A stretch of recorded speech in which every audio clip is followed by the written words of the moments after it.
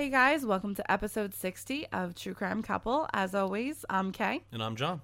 So guys, we're currently in a state of delirium right now because as of this very second, we get married in 2 days, 17 hours, and 36 minutes.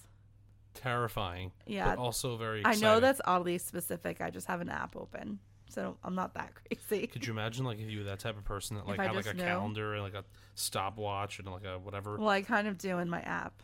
No, so I know, but imagine if you were actually... I am that person. Okay. So we are just running around like crazy, but that is not the reason this episode is coming out late.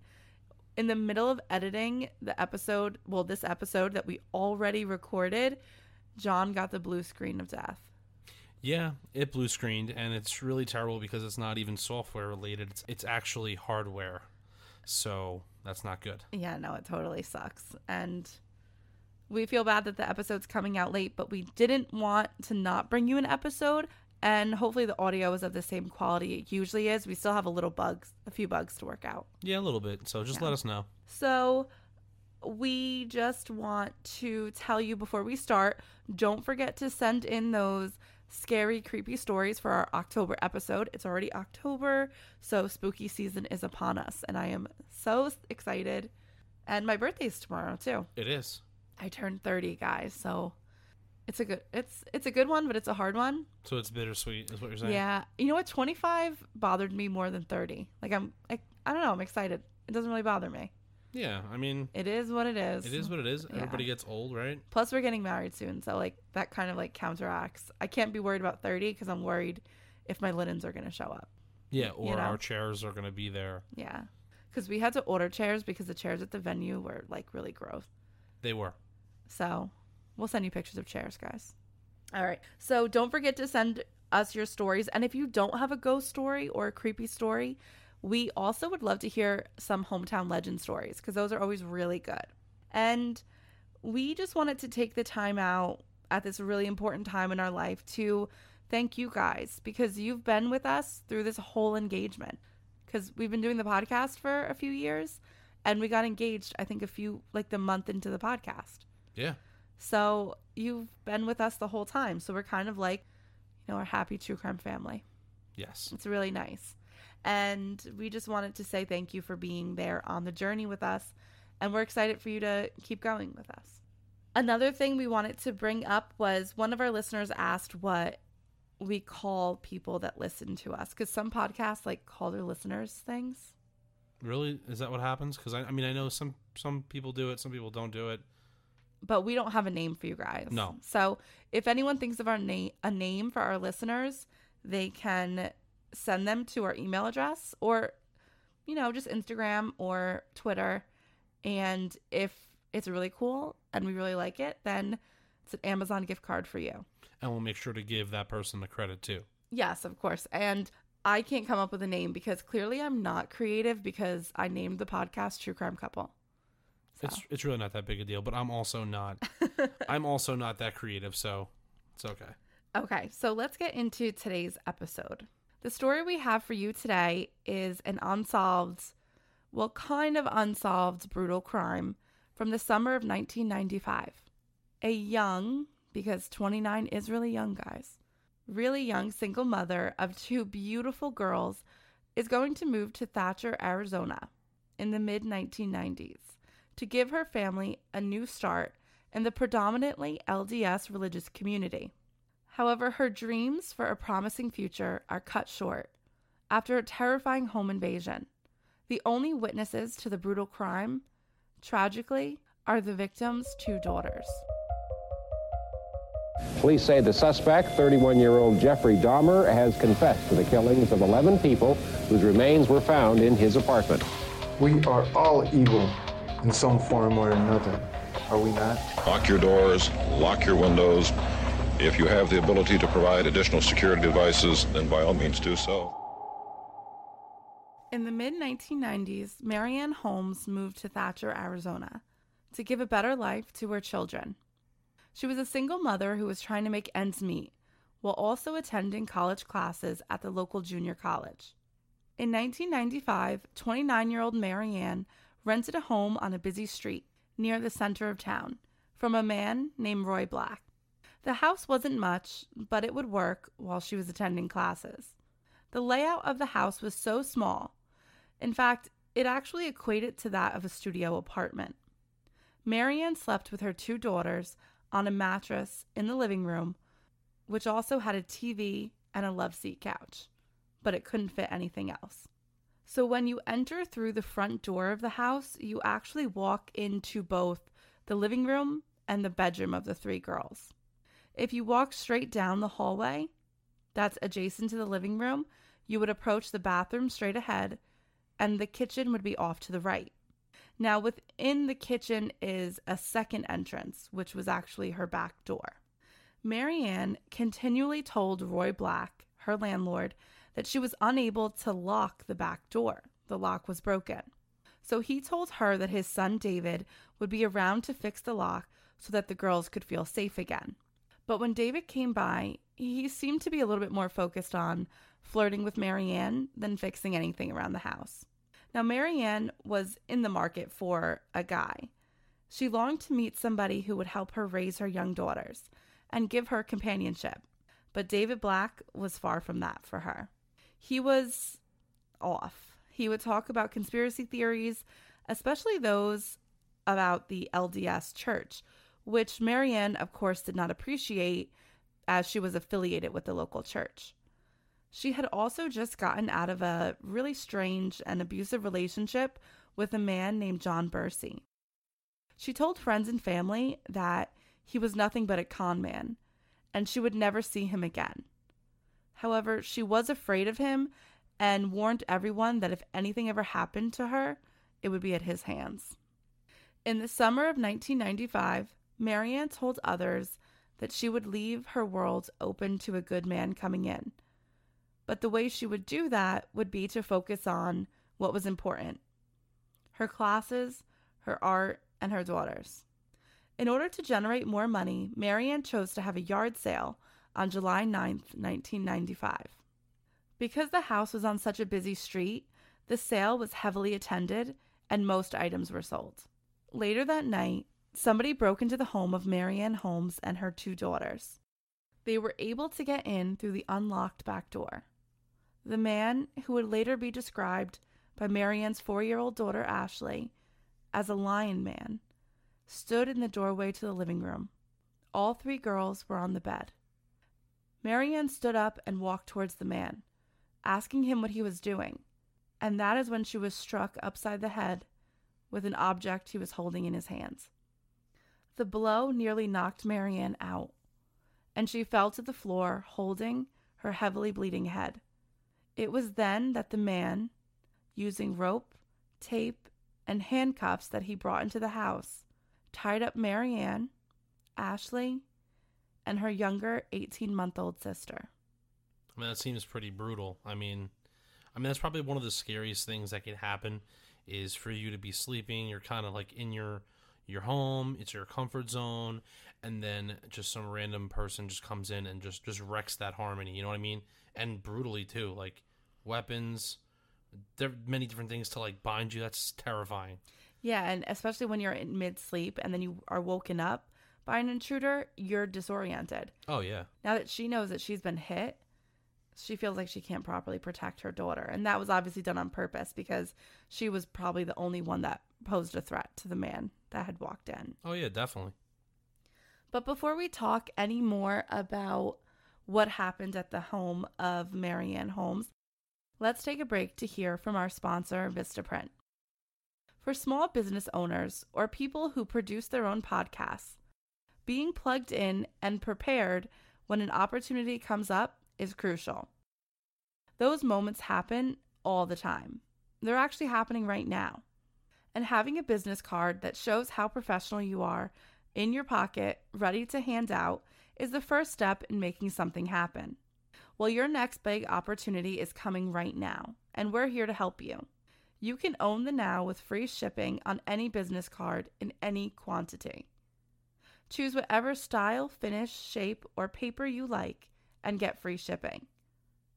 And because you can pick the colors, fonts, designs, and images It means you can create something as unique and compelling as your own business.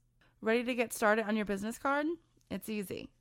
Plug your information and logo into hundreds of fresh designs tailored to your type of company, or upload your own original layout.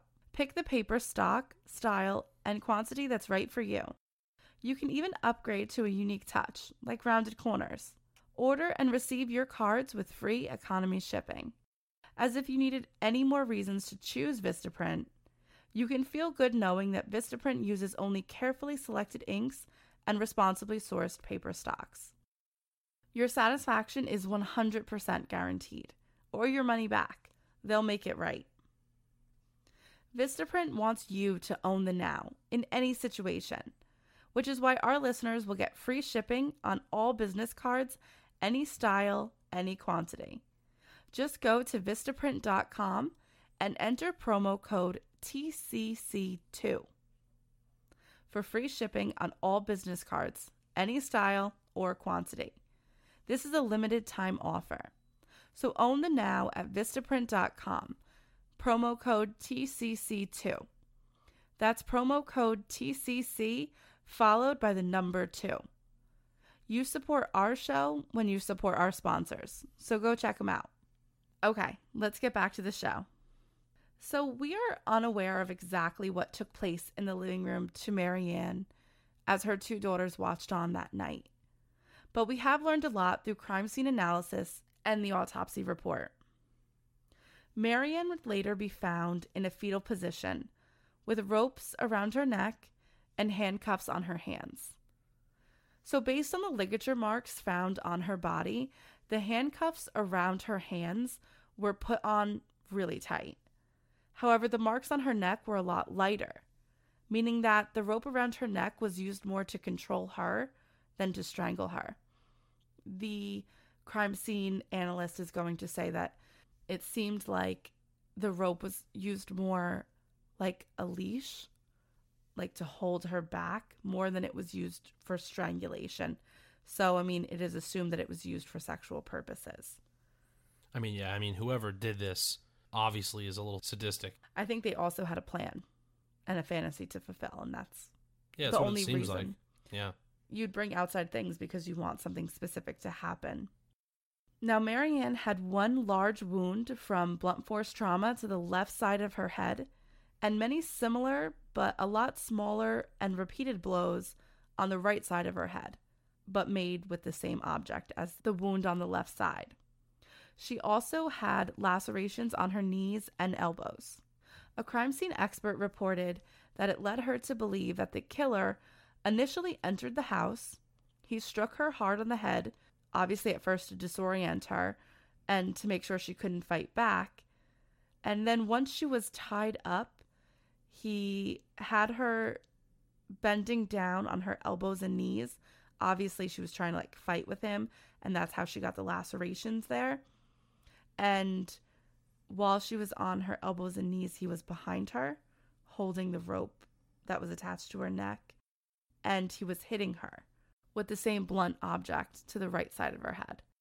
So that is going to lead investigators to deduce that he was right-handed. So when you're looking at somebody and you hit them on the left side, it's because the object's in your right hand. And then now if you're behind somebody and you're using your right hand to hit somebody, the wounds are going to be on the right side. So that's how they determined he was most likely right-handed, because that's where he held the weapon. Yeah, that makes sense. And because of the deep cuts on her elbows and knees, they are going to think that she was sexually assaulted while she was alive and being hit on the head.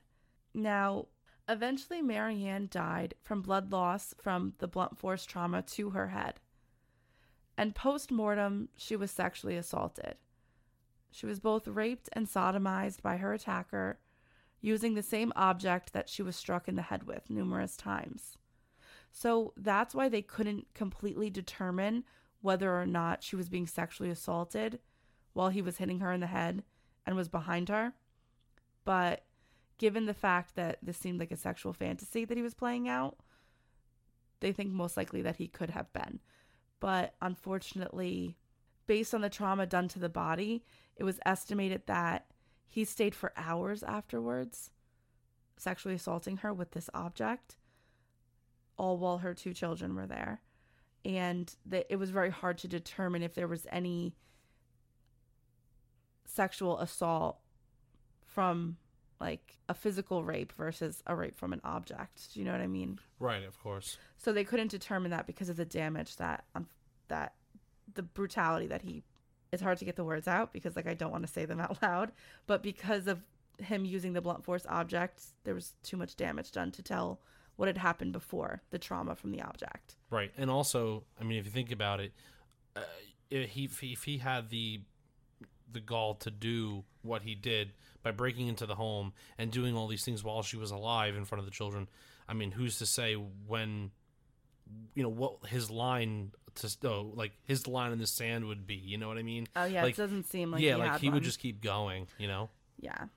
So, well, it's actually interesting because what he did was horrific, and he did it in front of the 2 daughters. And I mean, it's going to traumatize them for the rest of their lives. But he didn't physically hurt them. He did cut their clothes off. So the girls were bound by ropes, both their hands and their feet, and their clothes were cut off, including their underwear. But he never touched them. So after he's done with his assault on Marianne, he is going to walk around the living room, and he comes upon a picture of Marianne in a frame. And he takes that picture out of its frame, and then he walks out of the back door that he entered from. So Ashley stated that she waited until she knew that he was gone. And then she kicked out of the ropes on her feet and told her sister to wait there. She ran to a nearby neighbor's house, still bound and naked. The courageous 4-year-olds banged on her neighbor's door until finally they woke up, shocked at what she found on her front steps. The neighbor, whose grandfather actually founded the town of Thatcher, dressed the little girl and went across the street to investigate what had taken place. When she was finally able to get the door open, as it was blocked by the boxes from the yard sale that had happened earlier that day, she screamed. She got the girls over to her house and called the police department right away. So when the investigators were called to the scene, they were shocked. Little went on in that sleepy, mostly Mormon farming town, let alone a brutal rape and murder of a young single mother in front of her 2 children. The crime scene was brutal. Marianne was found laying next to the bed, which was located in the far corner of the living room. She was still in the fetal position, still bound. Her head was covered in blood due to the injuries that she sustained from her attacker. Blood soaked the living room carpets and was pooled in specific areas where it's assumed that he had kept her for a while on her hands and knees for a long period of time. From what it looks like, the pooling of blood kind of goes away from the bed itself that's in the back corner.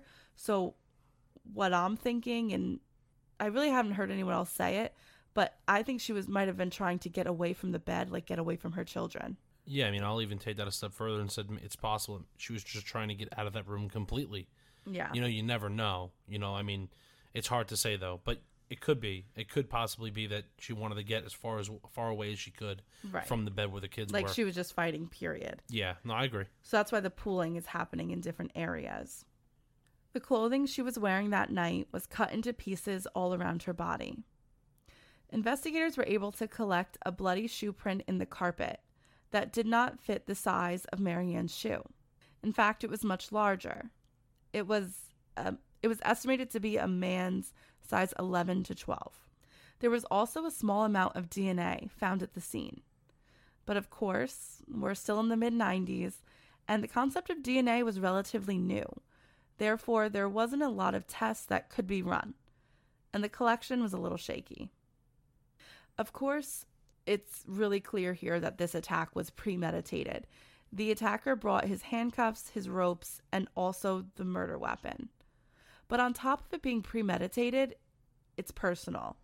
Not only did he brutally attack her and stayed for hours after her death, it's clear that this was overkill. But also he must have known the patterns of the family. To feel comfortable enough to stay for hours, he must have known that nobody comes in at night. He also must know, the type of town it is, too. Like, this is a quiet town, nothing happens here, it's going to be totally fine, I can just kind of chill out here and stay as long as I want to. But it just kind of shows, like, how ballsy he is, too, because, murderers, sometimes they leave because, well, they don't want to get caught, right? This guy's literally just staying there after he committed an atrocity. You know what I mean? Right. And what makes things a little bit more complicated is the attacker took the money that she got from the yard sale that day. So it seemed like he was trying to make it look like it was a robbery, but no robberies end like that. No, not at all. We know what happens. Yeah. They usually come in and they just destroy the place looking for whatever they could take. Exactly. And it seems personal to Marianne also because she's the only one who is attacked. But it also is interesting to the psychology of the killer, because why was that okay to kill that mother like that, violate her corpse in front of her children, but then you have, I don't know, the moral compass to not touch the children? It's kind of weird. So it does say something to the psychology of the killer, that that's what took place. Yeah, it is bizarre. So investigators are going to work hard to figure out who could have committed this crime. However, they ran into several obstacles. First, their suspect pool was massive. Not only did Marianne attend a junior college where she came into contact with so many people, she had had a yard sale that day. And it was estimated by attendees and neighbors that there was about 50 people that had visited the house during the sale. She even let some people use the bathroom. In the week after the attack, investigators interviewed 75 people, those who shopped at the yard sale, and those Marianne had consistent contact with in her life. The other roadblock investigators had was that the only witnesses to the attacks and murder were the traumatized young children. And I cannot even begin to understand what the children were thinking. It's hard to comprehend something like that as an adult, but as a child, that most likely they're going to have to deal with that trauma for the rest of their lives. Oh, yeah. I mean, this is going to affect them tremendously, every aspect of their lives. I mean, especially since she was there, she was a single mom, so that must be incredibly difficult. Right. Not only did they lose their mother, but they also witnessed a horrific crime. And with children, usually that manifests into not really having flashbacks of the events, but having flashbacks of the feelings that you felt when the trauma was taking place. So they're going to have a rough road ahead of them to try and come back from this. But the investigators were wonderful in working with the children, and they made sure to be very sensitive to the traumas endured by the girls. And they did everything that they could to gain information while not making their situation worse. The youngest of Marianne's daughters was unable to verbally explain what she saw that night. Ashley, the 4-year-old, met with a child psychologist about what she saw. First, she was asked to draw a picture of what the living room looked like before she ran out of the house to get help. The picture she drew was so sad, and it's exactly what the crime scene photos look like. So she was very accurate in what she drew. However, when she was asked what she saw, she could only say that she saw a lion man standing in the entranceway of the living room, and that she spent most of the time hiding her head because that's what she did when she was scared. Now, not wanting to push Ashley any further, the investigators made the choice to focus on the crime scene and their interviews and kind of just let the child psychologists help the children, which was a really nice choice. Oh, definitely. So based on their interviews and information they received from friends and family, police were able to narrow down their suspects to 3 men. The first suspect was John Bursey. Bursey was Marianne's ex-boyfriend who lived back on the East Coast. He had been abusive, and Marianne stated to her family and friends, like we said before, if anything happened to her, Bursey did it. Well, something happened to Marianne, so her family is going to offer up his name immediately. She seemed to have been frightened of him, and this really is going to pique the interest of investigators because the crime was brutal and very, very personal. Someone attacked Marianne that knew her and was angry with her. So investigators head to the East Coast to talk to Bursey. However, they were quickly disappointed to learn that he had an airtight alibi, and that completely eliminated him because he had no time to travel to Arizona.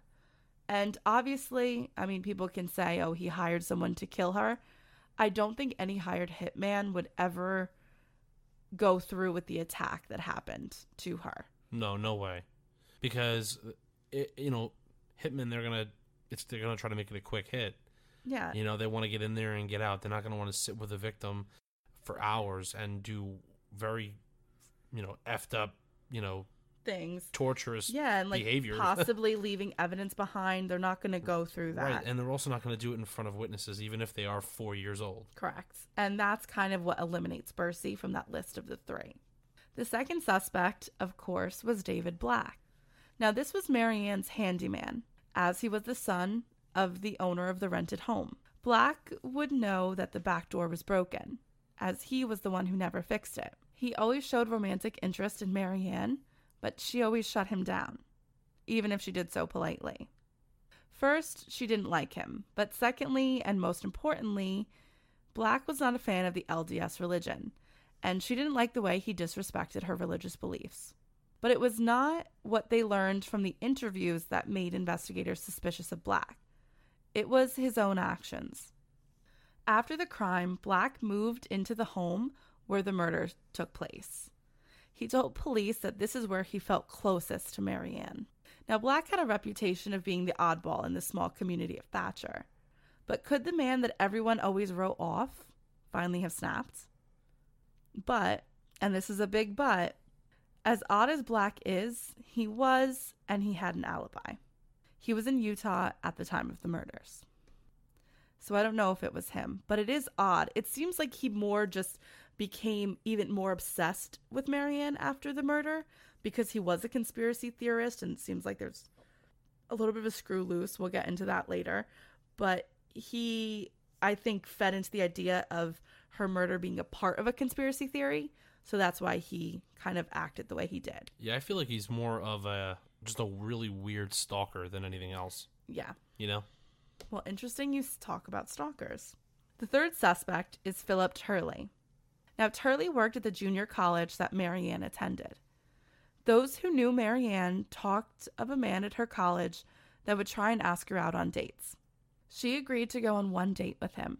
However, she wasn't interested in dating him after that first one, and instead she asked if they could just remain friends. But this was not the case for Turley. He was even more obsessed with Marianne after their first date.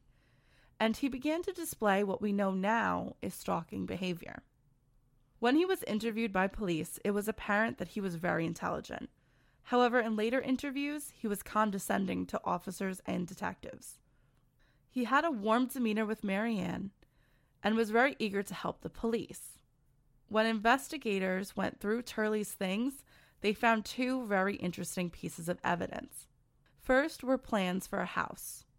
The house was for him, Marianne, and her two daughters. He had a drawing room made up for Marianne and a bedroom for each of the girls. Now that's weird. Like if I went on a date with someone and they were like, oh, let's just be friends afterwards, I wouldn't start making house plans for us to move into. No, it's just really weird. Yeah. And it makes you not want to talk to that person ever again. Right. Well, she was unaware of that was taking place. And the second piece of evidence was his diary. In most of the entries, he talked about how he loved Marianne, but was scared to ask her out again. He didn't want to get shut down. So he just wanted to love her from afar.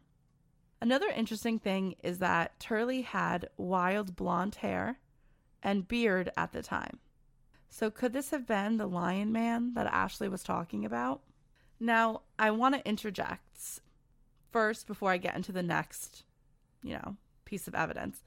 The officers and detectives that worked this case were amazing. They worked endlessly and they were emotionally invested. And that's something we don't often see when looking into these cases. The one detective actually still talks to the eldest daughter, Ashley, on a weekly basis. And she says that he's become a father figure for her in her life. Their involvement in the case is inspiring and it's profound. However, in 1995, stalking and obsessive behavior was not as understood as it is today. And I can make an argument that it's not really understood today anyway. We know now what those behaviors can lead to, but our laws haven't caught up to what we've figured out psychologically with these people. Stalking behavior often leads to violence, but unfortunately there's no laws that you can really use to stop a stalker, and it's just a really complicated situation. Oh yeah, absolutely. So based on a psychiatric evaluation of stalkers, Turley is clearly a clinical rejection factor type stalker, which is one who is rejected and feels a sense of narcissism and entitlement. Clinical stalkers also have a personality disorder with anger or behavioral instability. We learn later that he suffers from bipolar disorder. Rejected stalkers are not only the most common, but the most dangerous kind. And they likely have a history of criminal assault, which makes them more likely to offend again. But because of the time, this wasn't analyzed as it should have been. You always just kind of wrote people off like they're crazy, but stalking behavior is very serious and it affects the victim. Because there was a serious lack of evidence and the only witnesses to the event could not explain who committed the crime, the case was a stalemate, and they couldn't bring charges against a man for writing in his journal. As the years went on, this remained a cold case, a very cold case. However, it was revisited twice. The first time was when DNA technology improved. There was a small trace evidence of DNA found within the home.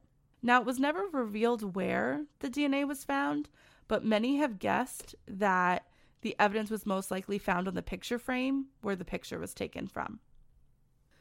However, when lab technicians went to retest the DNA, they realized that improper storing techniques had corrupted the small sample they had. I mean, you can't expect it to be any different. You know what I mean? Like, oh no, it's an unfortunate situation. I don't think people understood in 1995 what they were collecting and how to store it properly. Oh yeah, I mean, absolutely. I mean, look, we've done so many podcast episodes where the cops were just absolute idiots, but it's not the case here. It's more just that they didn't know what to do back in 1995. Exactly. Yeah. So another big thing is going to happen for this case around 2013 when the TNT network decided to feature this case on their show Cold Justice. It's actually a really good show where two detectives who have a history of solving cold cases visit various states in the United States and try and solve the coldest of cold cases. They've actually solved several cold cases within the show, so it was exciting to see them try to tackle this one. And the show actually aired in 2016. So their episode on Marianne Holmes was one of the most riveting of the series. They go over the details of the case and break down the three suspects. In the show, they usually get to investigate the actual crime scene, but here they couldn't because David Black still lived in the small home where the murder was committed. Now, how insane do you have to be to live in the house where the murder you're accused of doing took place? Well, I'll be honest. I mean, I don't think he minded back in 1995. I still don't think he minds now. And then he just stayed with it. Yeah. Well, they ask him if they can go in, and he, off camera, of course, basically starts going into his conspiracy theories, and you can kind of be like, okay, this guy's a little mentally unstable. And he says the Church of Latter-day Saints is responsible for the murder of Marianne. And he goes on and on about how the church murders people who want to leave. And then it's like, you know that Homer Simpson meme where he like backs slowly into the hedges? Yes. That's like what the detectives were doing as Black was talking to them. They were like, okay, buddy. Hey, I don't blame him. I would be doing the same thing. Now. Well, I think it was just like, he's a little unstable. So, I mean, how much do you really want to be around someone who is clearly mentally unstable and you're telling him that you're investigating the crime that he was accused of? So it's kind of like, let's get ourselves out of this situation as quickly as possible. So unfortunately, they weren't able to view the actual crime scene. So what they did was they recreated the crime scene in a warehouse. And that was the part of the episode that was the most jarring to me. Because to actually see the space drawn out, you get to see how small the living room bedroom is. And those poor babies, they were literally inches away from their mother. Well, I think that it's weird when you get more of a perspective, especially when something's drawn out or displayed the way that they did. Correct. You know, because then you almost, like in your mind, you're making it like, okay, this is my apartment. You know, look, like it could be the same place. I mean, you know what I mean? You put yourself in that situation, like in that area where the murder took place. Because you're seeing someone actually stand there. So it's like, wow, that happened there. Yeah. Oh, yeah. Absolutely. I mean, that's what happens. So from the investigations that the show did, they found out some pretty interesting pieces of evidence about the third suspect, Turley. They found out that he wore a size 11 shoe, which was the estimated shoe size of the bloody footprint. He had worked as a prison guard, and he had access to handcuffs and a nightstick.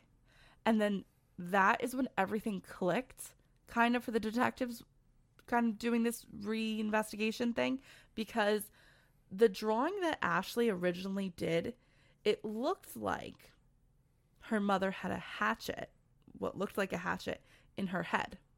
But now hearing that he had a nightstick, it makes sense with the wounds that she had, that it was a thin object, so a nightstick would have done the damage that was done to Marianne's head. But everyone was always thrown off with, okay, but what's that thing sticking out of is it a hatchet? But it makes sense that it's a nightstick because that's where you hold it. Yeah, because I'm sure, when they were looking at her picture, her description, it might have looked like an axe in her mother's head, or like if it was like flipped the other, like kind of, you know what I mean? Right. Like using the back end of an axe, but like that would not be ideal. So right, like she didn't know how to draw it, but she Right. just knew the shape of it. Right. So that was an interesting new detail that came out. Also, a previous girlfriend of Turley was interviewed, and she said that, now this is her direct words, he was into the kind of fantasy sex from behind that included sodomy and neck restraints. It's exactly what happened to Marianne Holmes. And that was his fantasy. And this is the person who rejected him. Now, if you think about it, right, guys, we have so much information right now that links it to this dude, because you have his long hair, his beard. That's what was determined as the Lion Man, you know? You have the fact that he is able to have handcuffs and a billy club, well, a nightstick, and all the other things that he needs to do what he did. He likes this type of stuff. So it's just all coming together, and there's no way that that's coincidence. No way. And also, I think it kind of explains why the girls weren't attacked. Because in his fantasy, they were his daughters.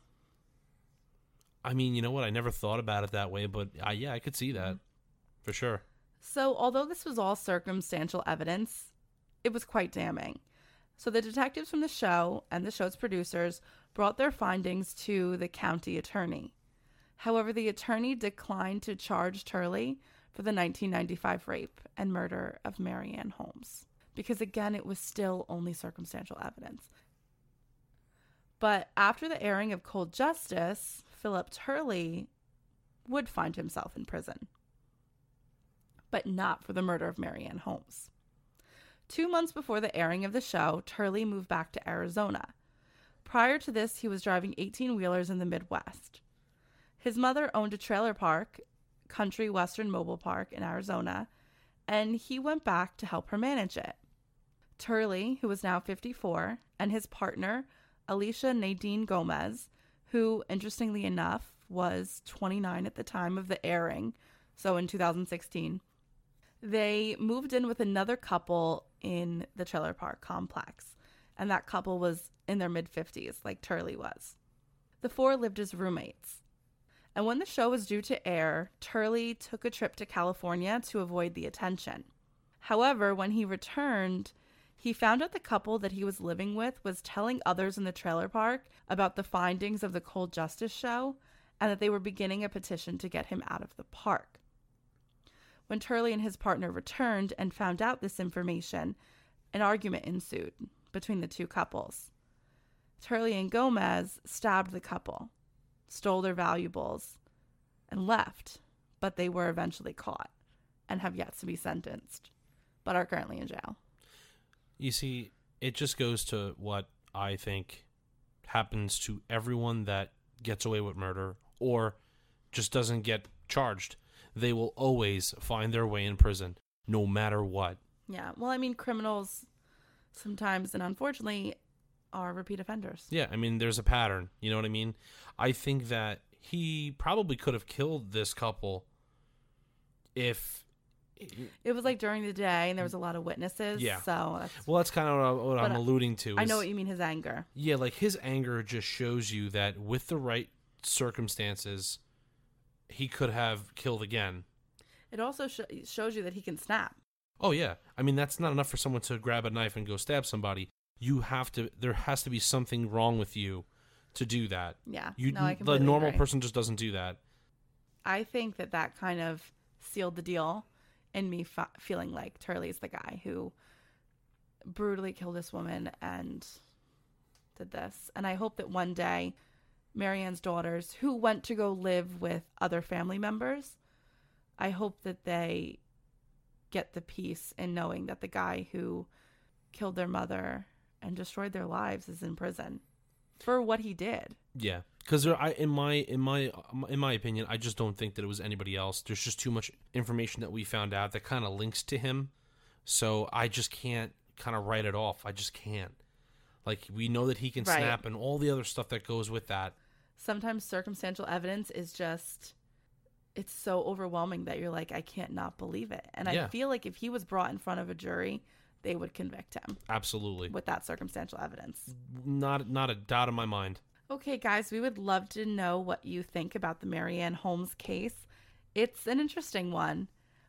And we are getting married in 2 days, so we can't wait to show you the pictures. We're really excited.